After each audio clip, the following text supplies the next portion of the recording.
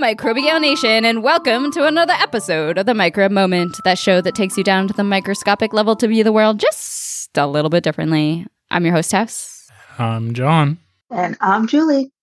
And we are back again talking about bioterrorism from the 17th to the 19th century. This is episode 2 for this time era, episode 4 in our whole bioterrorism season. So if you've missed any of the ones from the past, go ahead and check back at them.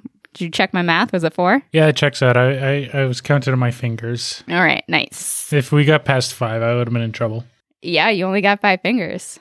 Well, then I got 10. Well, on one hand, yeah, and I'm holding my drink in the other. So if we got so that past hand's 5, not useful. Yeah, no. It would have been a situation. Okay. It would have been a whole situation. Good thing we only had 4. Anywho, here we go. We're going to talk about 2 different bioterrorism times that happened between the 17th and 19th century. Actually, our last anecdote goes all the way until World War I, which means that our 5th episode in this forever dangerous bioterrorism season will be on World War II. And I do assure you that that will likely be a 2-parter as well, because World War II, woo, did it have some bioterrorism in it. Dense. Very so dense. We might need like a whole month to research that. I mean, we could. Probably 2 months. And like not go to work so that we could research more. But if you don't know, World War II was bioterrorism's golden age. I mean, I would say yes, but that still sounds really weird. I know. It does. Anyways, I'm going to start us off with a few nuggets, bioterrorism nuggets, if you will, from the 17th to 19th century. And again, we're dealing with time periods where the local people, a lot of the commoners, had no clue about microbes. And we're not talking until the 1860s that people really even connected microbes with germ theory. So a lot of what we are talking about, we do need to sort of put a little caveat on that we don't understand exactly what people's motives were, or if they really understood the acts that they were committing. In World War II, though, they had no excuse. They were just evil, evil human beings. Yeah. But World War II had a lot of evil human beings. There's a lot of shady stuff that happened during that war. Yeah, perhaps the evilest in all of mankind's history. Humankind's history. I don't know if I would say yes, but definitely top 3 for sure. Top 3. All right, I'm interested in your top 3, but maybe we'll do that offline. Okay, so I talked about this a little bit last podcast, but I wanted to maybe put a little bit more context around it. Some of these little bioterrorism nuggets, these will not be full stories, but little pieces. And then we'll get into my full story, and then Julie will talk a little bit about World War I and bioterrorism. This one will sound very familiar to anyone who listened to, the previous podcast or even the previous episodes in this season. For those who didn't, I encourage you to go and listen to it, for human history with biological weapons in medieval time is truly fascinating. We'll still be here when you get back, so go ahead, scurry off, get a little listen. Now that you're done, here we go into other ways to the 1710s, where we meet Peter the Great. He rules Russia and is set on expanding Russian territory and having access to the Baltic Sea, because water is important. We discussed that last episode as well. Very important. Swedish forces barricaded in Revel, now known as Tallinn, Estonia, were in the way of Peter the Great's goal. Well, if they won't come out, he said, we'll throw something in. Peter the Great's Russian soldiers hurled infected corpses over the city walls. Though, as far as I could tell, nothing really came of it, which I think was the conclusion of the last time we had someone hurling things, catapulting dead corpses into an area. That it didn't really cause a huge epidemic. I thought it was they were planning to, but they never carried it out. Oh, maybe that's what it was. But yeah, I often find that a lot of these times when they try to commit bioterrorism, they actually didn't do a very good job at it. Perhaps it's harder than we're meant to believe. I would hope so. It gives me a little solace right now that bioterrorism is actually harder than what we think. Well, actually, I think in all of the research that we did, it's given me a lot of solace in the fact that it happens so infrequently in history. We're talking thousands of years of history, and we can only come up with, I don't know, half a dozen, maybe a dozen different bioterrorist acts.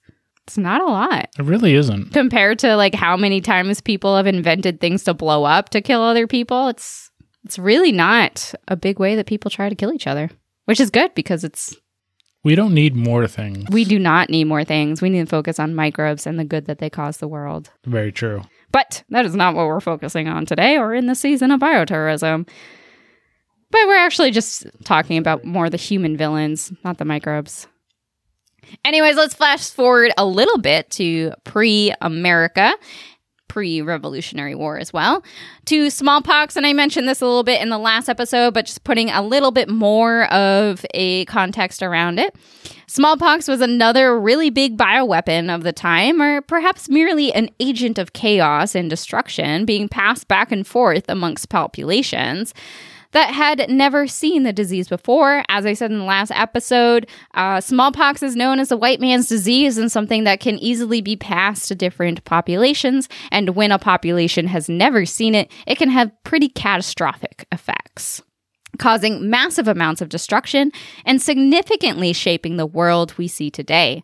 Smallpox is a great contributor to the Native American populations during the time and their unfortunate demise, ultimately decimating their populations while being caught in the middle of imperial expansion in a war between the French and the British and later the Americans. They really had a not so great time during the 18th century.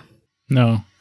And even like going a little back a little further, that also includes the Aztecs as well. Yeah, exactly. Yeah, a lot of native people from different countries have always been victims of white men disease as they came for imperialism, for expansion, for taking territory, for finding, they were all trying to find India, weren't they? Which never made sense to me, but I think that's because I looked at a map too early on in my life. You look at the world map, you're like, that doesn't make a lick of sense. Yeah, that one never made sense to me. But I guess like before you could see something like that, maybe it made sense. I don't really know. It has long been said and repeated that in 1763, the British troops besieged at Fort Pitt, now Pittsburgh, during Pontiac's rebellion, passed blankets infected with smallpox virus to the Indians, which we now know as Native Americans, not Indians, because they didn't find India. They found America, and then Native Americans, not the Indians. And I don't understand why people are still saying Indians, because they're not Indians. I digress. Causing a devastating epidemic among their ranks. But smallpox was rampant through Native American populations long before this, and like many of our anecdotes during this time period, we may never know which of the tragic tales told today are seated in truth, which were mistakes from people not understanding infectious diseases as we do today, and which are legends passed down through history. What does seem to be true in the story, as far as I could tell, is Sir Geoffrey Amherst, Commander-in-Chief of the British forces in the American colonies, had 2 blankets and a handkerchief from the British smallpox hospital sent to Native American chiefs. And a smallpox epidemic soon erupted. I do want to say one thing. I know a lot of diseases in the past are shrouded in history, but smallpox is one of the ones that is the symptoms are so pronounced you can't not know it was smallpox. Right, yeah. Like we were talking in the last episode, a lot of things with malaria are so common amongst other diseases, but smallpox is so prominent and so different. It's not just like, oh, I feel tired and I have a fever and I'm a little red and I have a headache. Like the biggest thing is the pustules that form. Mm-hmm. Like it's very distinctive. Yeah, it is quite a terrible disease. So whether accidentally or purposefully, it was a tragic event. And of course, since we're talking about smallpox in the Americas, I got to call out Onesimus. Oh, I was wondering if you were going to mention Onesimus. Oh, you know, I never can forget Onesimus. Yep. 1721, smallpox came to Boston, and it was a black slave, Onesimus, who taught his owner, I hate saying that, it's so ugly, about the process of virulation, which is the process of taking pus from one person who has the disease and putting it into a wound of someone who doesn't have the disease as a very early sort of stage vaccine prototype, I guess. Kind of, yeah. Yeah. So smallpox was very well known and very prominent across America, and before that across Europe as well. So we can never really be sure what the motives were of people in the 18th century. Regardless, probably shouldn't have given the Native Americans those blankets. I was also really surprised when I found out that it was only 2 blankets and a handkerchief. Why a handkerchief? Seemed weird. Maybe it had a really pretty or intricate design? Yeah, I don't know. Anyways, we're going to jump ahead past the Revolutionary War and into America's... Well, no, actually, we had multiple wars before this one, but into America's greatest deathly American war? Most tragic? The Civil War. The Civil War. Civil War. Yeah, I would say probably the most tragic of our wars. Tragic for Americans, I guess. It's one of the only wars that was fought on American soil. Right. So the Civil War was a truly nasty war. And I'm not just talking about General Sherman's scorched earth strategy aimed to burn down the Confederacy's ability to sustain and supply its armies. I was actually going to mention Sherman. You knew about Sherman? Like, no one knows about Sherman. He was a pyromaniac. He burnt down the South. He was not a good general. And his tactics did really help the Union to survive, right. But it was the not ethics very... behind it is very questionable. Highly unethical. Nor am I just talking about Gettysburg, where amidst the smoky haze of blood-soaked fields, the landscapes lay strewn with the lifeless bodies of fallen soldiers, echoing the haunting cries of the wounded and the sorrowful wails of the bereaved, a harrowing testament to the brutality and sacrifice of the war. And if you haven't been to Gettysburg, I highly suggest it. It's a very, very interesting place. I've been several times and I still learn more stuff every single time I go there. So much history is there. I'm so glad that they preserved that land and understood its significance for 200 years later. Oh, yeah. As tragic and traumatic of an event it was. The Civil War was indeed a brutal conflict, and one of its most chilling episodes was a campaign led by a Confederate captain, Luke Pryor Blackburn. Have you heard of this? It's not ringing a bell for me. Yeah, because it didn't really do much, but I do think it's really interesting. So we're going to talk about Governor Blackburn. He came from Kentucky, was a fierce advocate for states' rights, staffed his house with slaves, and was his best interest. So it was in his best interest to ensure the Union did not win this war. And as a physician, he concocted a plan to use what he knew best to disrupt the war and turn the tides to the Confederate side. Wait, he was a captain? He was a physician. He's a physician. And he was a governor. Well, maybe he was just a captain. I made up the governor piece. Oh, okay. Yeah. He was definitely a physician, though. Okay. Yeah. I think back then a lot of people held a lot of different places. I don't think he was governor. I made that up. Okay. Okay. It just sounded nice at the time. Thank you for correcting me. In the spring of 1864, I almost said Governor Blackburn. Dr. Blackburn came up with his evil plan. A major yellow fever epidemic broke out in Bermuda, giving Blackburn all the ammunition he would need. Yellow fever was long known as the scourge of the South, killing 8,000 people in New Orleans in 1853, some 9 years prior. Blackburn and his associates conspired to unleash yellow fever on the Union troops, knowing well the deadly consequences it would bring. Taking a page out of the 1763 Fort Pitt incident, they secretly shipped clothing and bedding that once belonged to those that fell victim to yellow fever. Their rationale, much like the bleach in your grocery bags thought during the early COVID days, was that the bedding and clothing would be contaminated with the virus and thus be spread to whoever touched it, and then spread from person to person after that, creating an epidemic. They shipped these trunks up north to be auctioned off, hoping that the disease would spread among the northern forces. Wow. How'd they pull that off? Like, they must have labeled the shipments. Yeah, so as far as I could tell, there was a whole bunch of Confederates that were meeting up in Montreal in Canada.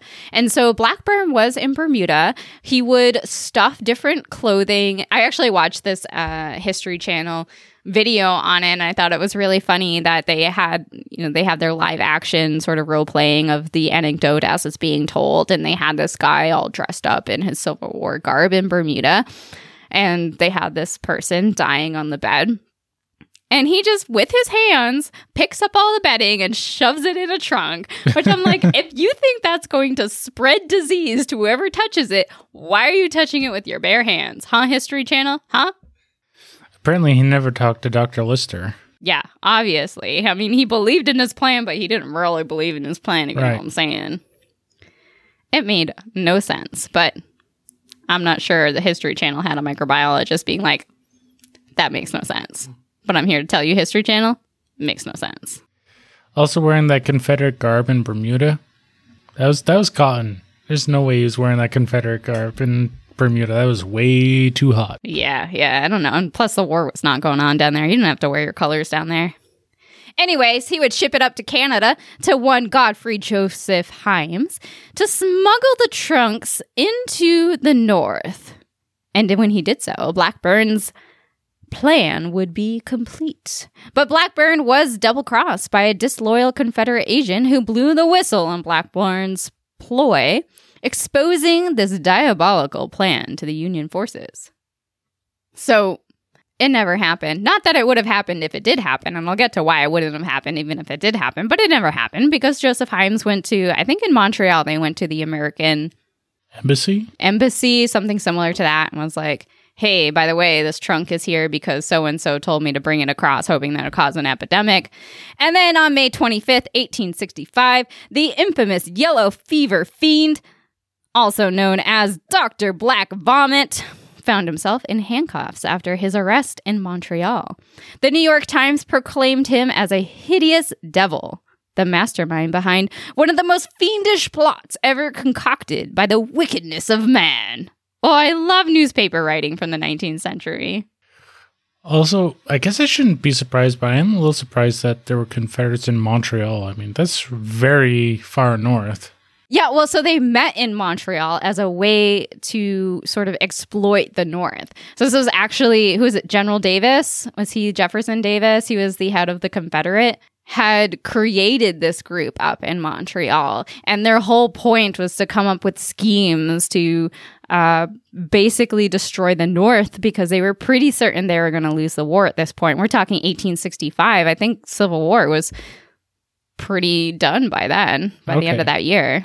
So it's like a secret cell. Yes, exactly. So Dr. Blackburn was held accountable for the dreaded outbreaks of yellow fever that had struck fear to the hearts of many. But Blackburn's plan was rooted in fallacy, as I alluded to earlier. Even if the trunks were delivered, yellow fever epidemic would never have started. Can I guess? Guess. I'm going to say it's because we don't have the right mosquitoes in the north to transmit it. Well, because they weren't transmitting mosquitoes. No, but like the mosquitoes would bite someone that's infected with it and then pass it to someone else. Yeah, but their whole ploy was someone bit a mosquito or someone got bit by a mosquito, got the disease, and then they were sleeping in the bedding and they were wearing the clothes and they were going to take the clothes and the bedding up north to give to the next person. Okay. But your idea is very close to what it actually is. Is it that you can't transmit yellow fever that method? Exactly. So yellow fever is caused by a virus of the flavivirus genus in the Flavivirdiae family. It's transmitted by people it's transmitted by mosquitoes that bite people, not through touching bed sheets or wearing clothing from someone who wore it. You cannot contract yellow fever from somebody else who has yellow fever unless you get bit by the same mosquito that is carrying the virus. Okay. So, I mean, those bed sheets were basically without harm. They could have sold them to the North, but also it's kind of rude to steal a dead person's bed sheets and send it to another place in hopes that it'll kill somebody else. Just a slight faux pas, one might say. Oh, for sure, a faux pas. Very evil deed indeed. Symptoms of yellow fever range from fever, of course, with aches and pains, to severe liver disease with bleeding and yellowing of the skin called jaundice. Blackburn's yellow fever campaign stands as a stark reminder of one of the earliest instances of deliberate and purposeful biological warfare in history, with devastating consequences of those affected by the deadly epidemic. And I think this is really a turning point in all of the history of bioterrorism, because it is a very calculated and planned act to give someone a very specific disease that is known to kill and destroy a population. And I don't know if anything that we've talked about before this was so specifically targeted. Yeah, in our previous episode, I talked about Napoleon setting the scene that would promote diseases, but not necessarily a specific disease. Yeah, not targeted towards a population epidemic, which I think is really interesting, kind of sets the stage as we're moving forward. We're getting more sophisticated with our plans. We're getting more targeted with our execution.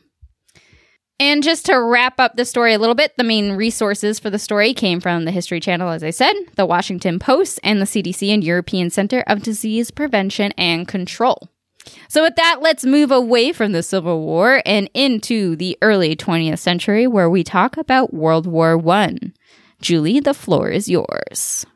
Ooh, I do want to say, I am interested because I have an idea, but I don't know if I'm right at all. Have an idea of what? The disease. Of World War I? Yes. I'm not going to say what it is. All right.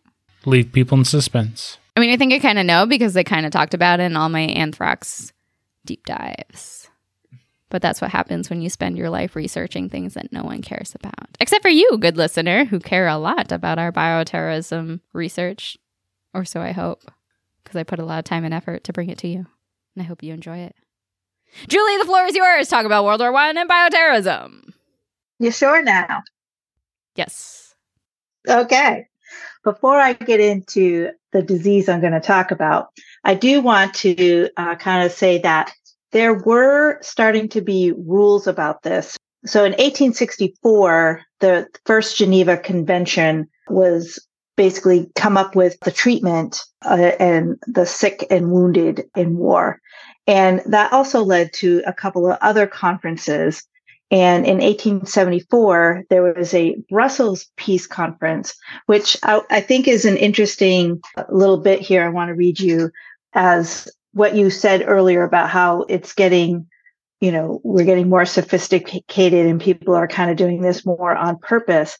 But at the 1874 Brussels Peace Conference, and this followed the Franco-Prussian War of 1871, regarding the means of injury to the enemy, it states in Article 12, the laws of war do not recognize in belligerent an unlimited power in the adoption of means of injuring the enemy. And Article B, according to that principle above, is especially forbidden for the employment of poison or poisoned weapons and the employment of arms, projectiles, or material calculated to cause unnecessary suffering. What does that even mean, unnecessary suffering? I think war is unnecessary suffering. Well, right. And they're talking about, I think they're saying it's okay to maybe kill somebody very quickly, straightforward, only a soldier with the, whatever the conventional methods are, but certainly you can be unnecessarily suffering by a bullet wound. But so I think it kind of shows kind of the evolution of our thought about this. But back in 1874, they were already thinking about the possibilities of making people sick during war. And they called it poison at that point because they didn't really have other words for it. There's also a lot of poisoning, actually, like snake venom, putting the tips of your arrows in snake venom or other toxins and doing that sort of poisoning as well. Yeah. And so like what we talked about during our medieval ones, they were projectiling diseased bodies to see if they could, spread that disease. They didn't understand the whole mechanics of it, but they knew close proximity was something that would cause harm to the other side. So they were throwing bodies over the wall of plague victims, to thwart these, kind of really evil, as you said, methods of killing people during war with these treaties. What countries were this again? Because this sounds familiar. Like when I was researching my topic, I came across something about specifically saying like poison bullets. Did that come about with your research on this? That did not. They just basically were saying projectiles with poison on them were not permitted. I did see that not all countries were present at these conventions, and even the countries that were there, for example, at the Hague regulations. And of course, there were multiple versions of the Geneva Convention. They kept making it more and more modern. The Hague regulations were the same way. So their first convention was in 1899. And then they had more in 1907. And in this one, they specifically called out the prohibition of using projectiles with the sole object to spread asphyxiating poisonous gases. So again, they're not calling them microbes. They're calling, they're gases. And of course, there are chemicals and things like that. But on that one, that was ratified by all major powers except for the United States. How surprising. Actually, I thought Germany also didn't ratify it. Or Japan. Or maybe that was after World War I or World War II. Yeah, well, I think there are multiple Geneva Conventions. There's the Hague Convention. So all of these, if you go back to even that first one, where it was very sort of vague in today's day, you shouldn't be causing, you don't have unlimited rights to come up with any way you can think of to kill people during war. And they explicitly say you shouldn't be poisoning people or using projectiles or materials that would cause unnecessary suffering. So the wording, I think it might be something we can touch on in future episodes about how the language is changing to prevent bioterrorism. And yet the greatest movie in America right now is about unnecessary bombings. Oppenheimer. Wow, thanks for making that explicit. Anyway, so I just thought that was interesting that they talked about, have been trying to ratify and to prevent exactly what we're trying to talk about, as far back as the late 1870s or so. Yeah. Yeah, it's definitely interesting. I wasn't aware that bioterrorism and ethics of that kind was involved pre-World War II or even World War I. So tell us about your story of World War I.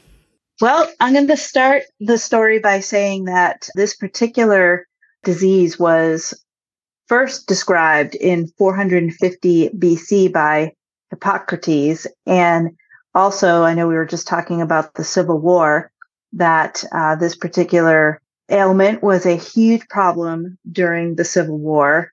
At the Confederate Remount Station in Lynchburg, Virginia, nearly 3,000 horses died. Aww. And from that, yeah, so this is a little bit different take. If you think of all of the things that horses and mules do for folks during wartime and peacetime, they are vital. Yeah, especially before the times of tanks and cars. That was the major mode of transportation.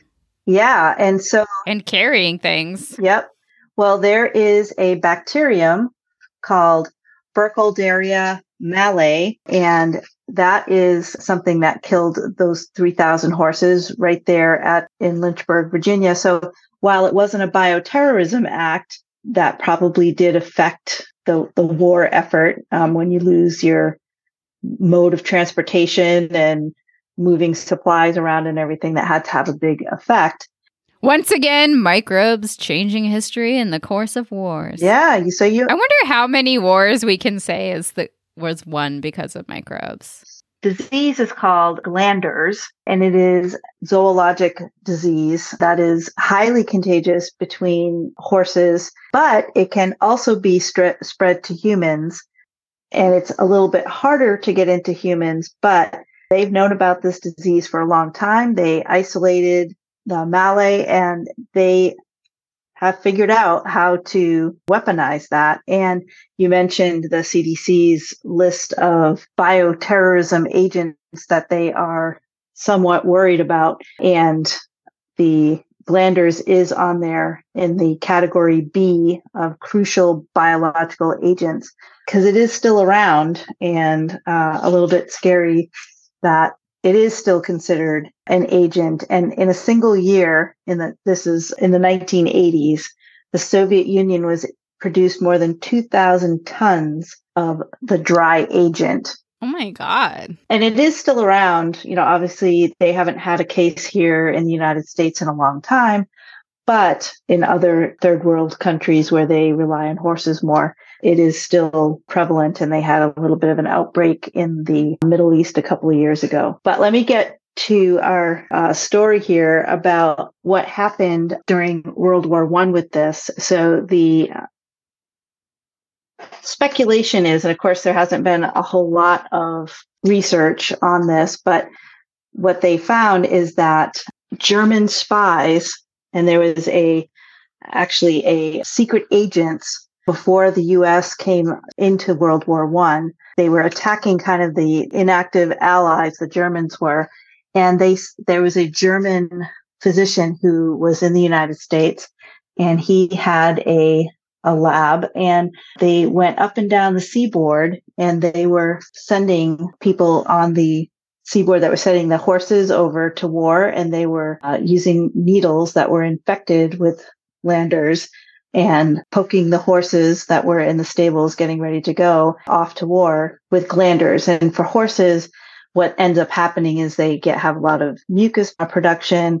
Their eyes can get all gloopy in their noses, and they can get very ugly lesions, and they end up having respiratory problems.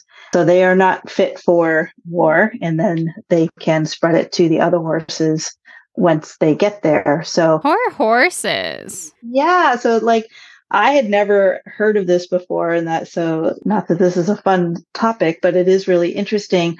Who would have thought that, not only would you be thinking to kill soldiers, but all of their support system, including horses and mules that obviously were used for getting food and everything where they needed it to go for war. And it's another doctor. Dirty deeds of doctors. Yeah. So they found that from Norway to Russia, it also spread to Romania, Spain, Norway, the US, and Argentina. So these secret agents were sent with microbial cultures and instructions to infect the shipments of allies of their horses, mules, cattle, and sheep. This all kind of began in 1915, and they went, and at that time, a lot of animals were being shipped back and forth in that time to the war front. So that doctor was Anton Dilger, not a nice guy. So he was raised in Germany and trained as a physician, returned to the U.S. in early 1915, set up a basement laboratory in D.C., and he grew cultures, both of anthrax and glanders. In D.C.? Come on, America. In D.C. Mm-hmm. Well, and this is in the time before, you could ship anything. So they were going back and forth with vials. So they were suspended in liquid in test tubes. Some longshoremen were recruited by Germans. They just wandered around the stockades where the animals were collected for shipment and jabbed them with these needles. And that went on for about a year. I hate this story so much. I know. So Dr. Dilger returned to Germany in 1916. And died of cholera? I hope he died of cholera. Well, I did not see anything on that, but they also, in the mid-1915, a captain by the name of Rudolf Nadolny from the Berlin headquarters, and they think he was probably Dilger's boss. They shipped anthrax and glanders cultures to the German embassy in Bucharest for Bulgarian agents collaborating with the Germans. And they were going to target Romanian animals that were being traded to Russia. And so they think that a lot of the Russian livestock was also infected with the glanders, and that we don't know how much it affected the war itself, but you can imagine there must have been some effect for it, because people would have to, the animals would need to be, cared for. So that takes up resources. When they died, they would have to be buried. And because the microbe could continue to exist on the bridles and the blankets and all of those types of resources. So all of that was buried with the horses. So there was a lot of work, a lot of manpower involved in having animals die of this. And then they would have to thoroughly clean the barns and the water and all of that. So a lot of resources would be taken up with this. And it's just, I think it's fascinating, because you don't really think of those kinds of tolls on a war, but it must have had some effect. I mean, it does sound like one of the more successful, if one can say, or more effective campaigns that we've talked about in bioterrorism. But man, do I hate it when people pick on animals and try to kill them. Yep. They're not part of your war. Leave them alone. So unfair. And also, this is the time period where vehicles weren't that popular. So any ammunition or artillery is being moved by horses. Mm-hmm. People being transported to and from the war front, horses. Mm-hmm.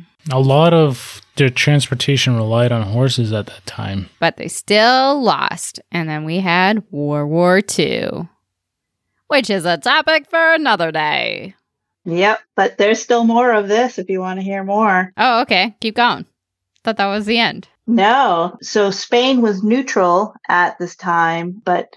And that's how they got the Spanish flu. Well, and that's Germany targeted the Spanish horse trades that were being shipped to France and also Portugal. So that also led to the cultures and agents being sent to Argentina, which was a major supplier of cattle and horses and mules to the Allies.